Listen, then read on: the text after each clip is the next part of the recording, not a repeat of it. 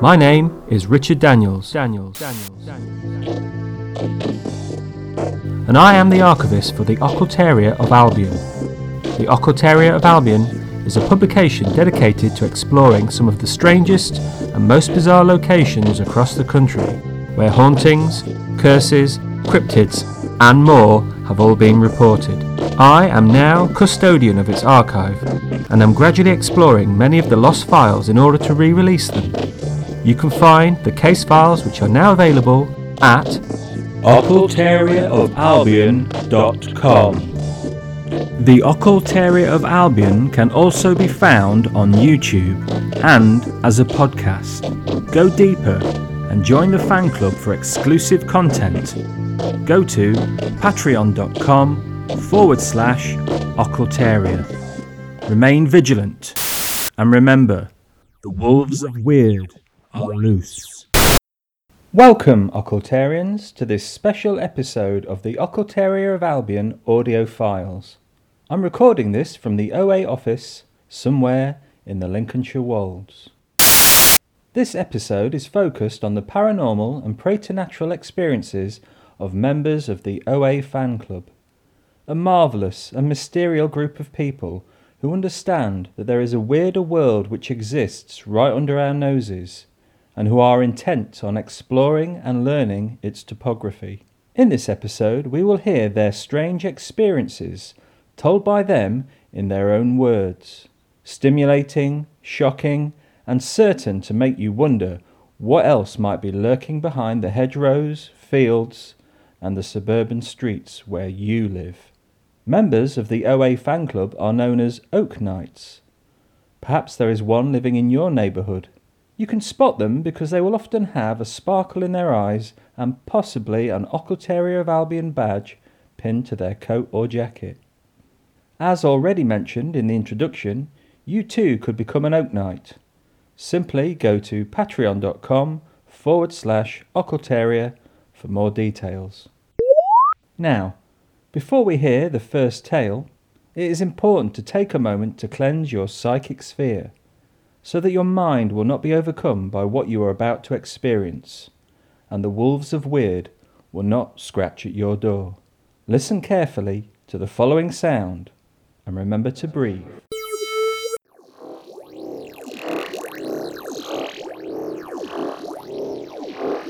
Unlimited possibilities.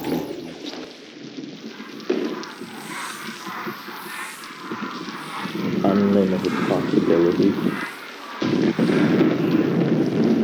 Unlimited possibilities. Good luck. Now we are ready. Let us begin. Here is Wesley J. Smith. About 28 years ago, my family and I went on a camping holiday to Wiltshire in the magical West Country of England. We decided to go the first week of the 6 weeks holiday and at the height of crop circle season. I had been an avid follower of the crop circle phenomenon, and this was to be my first opportunity to actually see one in person and, farmer permitting, walk inside. As a family, we are all interested in the paranormal, and in fact went on this holiday with one of my aunts and her family with the deliberate intent to look at the circles, Avebury Stone Circle, West Kennet Longborough and Glastonbury. Over the duration of the holiday we had done just that. We had been inside several crop circles, spoke to various very friendly people in the know, spent the day at Avebury, had drinks at the famous Red Lion pub, and my mum and aunt had been passed on the stairs by a black-cowled, ghostly apparition at the ruins of Glastonbury Abbey. On our penultimate night, it was decided that the whole family would go out sky-watching and see if we could take any photos of UFOs or anything. We didn't really expect to. It was just a good excuse to take in some of the mystical night air. At 8 o'clock p.m, we set out and parked up on the roadside at Adam's Grave, a Neolithic long burrow near Alton Barnes. We all trekked up the side of the summit and spent the evening around there. This location was not chosen randomly, as to the right of us was East Field, a field famous for its annual crop circles. In fact, so famous that a gentleman kept a small caravan-type trailer permanently parked up there, decked out with video cameras and recording equipment. As the light faded and we all settled down, It was my aunt that first noticed small, tiny pinpricks of light dancing in and out of the field. Naturally, she thought it was her eyes playing tricks. She told us, and one by one we all began to see the little lights. They looked like tiny stars that would blink on and then move in straight lines across the field. Then blink and change direction, sometimes doubling back on themselves. There were no sounds of machinery whatsoever coming out of the field. Having walked past East Field on our way from the minibus to Adam's grave, we all noticed that the corn was roughly 3 foot high. These lights were dancing above the corn and were not men with lamps fabricating crop circles. These strange glints were zipping about the whole field, sometimes 2 or 3 at the same time, in different directions. It was after an hour of watching these lights, some of which I had spent trying to desperately get the video camera to work, even though the freshly charged battery was completely flat, that my dad and I noticed to the right of us, on the horizon, were 2 lights that were behaving suspiciously. Both lights were white in the centre, which seemed to fade into orange and then were haloed in red. To me, they looked like 2 burning coals in the night. They would flare up at ground level, one brighter than the other, then rise up into the night sky, then loop the loop and come hurtling back down to the ground again. We both stared at this for around 5 minutes until both lights were at ground level, and one by one they faded out. Both locations were miles apart, but that night they both shared strange light phenomenon. By this time, the younger members of our family started to get scared of the ensuing alien invasion, so it was decided that we should head back to the campsite. Unfortunately, no crop circles were formed that night. Perhaps they had been disturbed by a bunch of people, staring while standing on Adam's grave. Who knows? But one did appear the following night, by which time we were back home in London. That was wonderful, and it reminded me of the sadly missed ufologist Marjorie Baumber, author of the famous book Gods of the Fields and the Skies. It's hard to find a copy these days, but if you do manage to get hold of one, you will find it enlightening. Let's hope that the spirit of Marjorie is still out there somewhere, shooting across the stars. Now, if the paranormal and unexplained mysteries is your thing, and if you're listening to this, then I'm guessing it might be, you might want to have a listen to another wonderful podcast. It's produced by Wesley J. Smith, who you've just heard. Here he is again to tell you about it.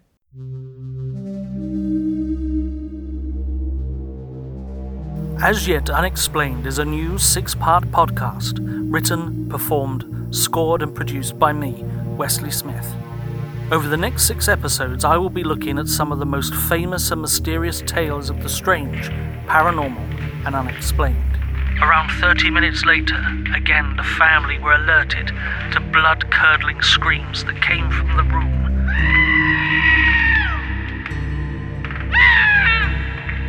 Followed by a gunshot. If you were interested in the unexplained, then this show is for you.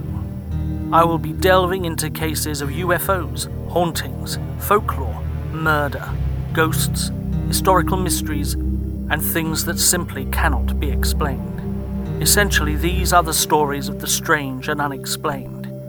It will be up to you to give them an explanation. As Yet Unexplained can be found on SoundCloud, Spotify, iTunes, Amazon Music, and Podbean.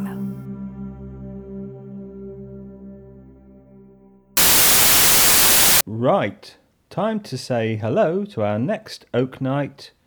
It's Thomasina. Hello. Hello. My name is OAKnight Thomasina. My strange story dates to the early 2000s. At the time, I was living over in the northeast in Middlesbrough, and I was doing a lot of driving between Middlesbrough and Dumfries, which was where my now husband was working at the time. And on the day in question, we were travelling to Dumfries from Middlesbrough via Penrith. We were going to go and visit my sister for tea on the way up to Scotland. I was driving, And the road that we took is the A66. This is the main route that takes you from the northeast to the northwest. It goes across the top of the Pennines. It's quite a long and desolate and bleak road, as you'd imagine, going across the top of the fells. We were driving early evening, probably 6-7 o'clock, and just after a place called Brough, I was coming off the fells, and I just got this really, really strange sensation. This voice in my head just said to me, "There's someone in the back of the car." And it was only me and my husband, and it was just the most strange feeling of malevolence. There's something really baleful and malign in the back of the car, and it sounds really strange and mental when I talk about it now, but it was just an absolutely overwhelming sensation that we were not alone in the car, and to the point where I actually didn't want to have a look in the rearview mirror. And my husband Derek, he said to me, he said, "What is wrong with you?" And I said, "There's someone in the car." And he was like, "Don't be stupid." I said, "No, there is someone in the car." And I can remember that, like, the hairs on the back of my neck standing up, and that horrible creeping feeling that you get on your skin. And he just looked at me and he went, "What are you going on about?" And it was palpable. It was a palpable feeling of something in the back of the car with just like this overwhelming sense of malevolence. But then, as literally as quick as that had come on, it stopped. And my husband said, do you want to stop? Do you want to get out of the car?" I was like, no, we'll crack on. So we went to my sister's in Penrith, and we had tea. And my sister's partner, he works for the Highways Agency, and we were just chatting. And my sister said, "Oh, it's been a really tough day for Martin. There was a fatal accident just after Brough." And I was a bit like, oh my goodness, that's a really weird coincidence. And to this day, I still don't know whether or not it was just something that popped up in my head or what, but there was absolutely, definitely something really strange went on that day. And of all the things that you could think about driving along the road is imagining someone sitting or something sitting in the back of the car. I'm not a big believer in ghosts and stuff like that, so I kind of, it was just one of these things that sticks out in my head as being very strange. And yeah, that's it really. I haven't really got anything more interesting or exciting.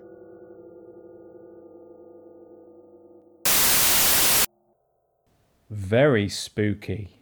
Roadside ghosts can be some of the most enigmatic and mysterious. Thomasina's tale reminded me of the ghostly figure of a young girl that was sometimes seen on the site of the RAF Spanton Air Base. The apparition of the teenager could be seen waiting near where the entrance gates for the base would have been in the 1940s. What people saw was probably the ghost of Catherine Halpenny. Catherine was just 19 years old in 1944 when she was killed in a motorcycle accident. She lived a few miles from the base and was dating a flight sergeant stationed there. Tragically, they were both killed while speeding home from a dance late one night. Her boyfriend lost control of his motorbike on a patch of ice, and the couple careened into a ditch only a few yards from the gates to RAF Spanton. It was a year or two later, after the war, when sightings of an apparition first began.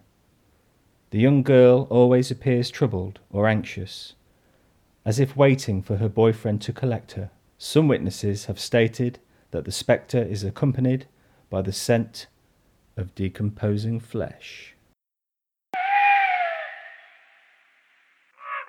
Well, that's all we have time for on this special OAKnight episode of the Occultaria of Albion audio files.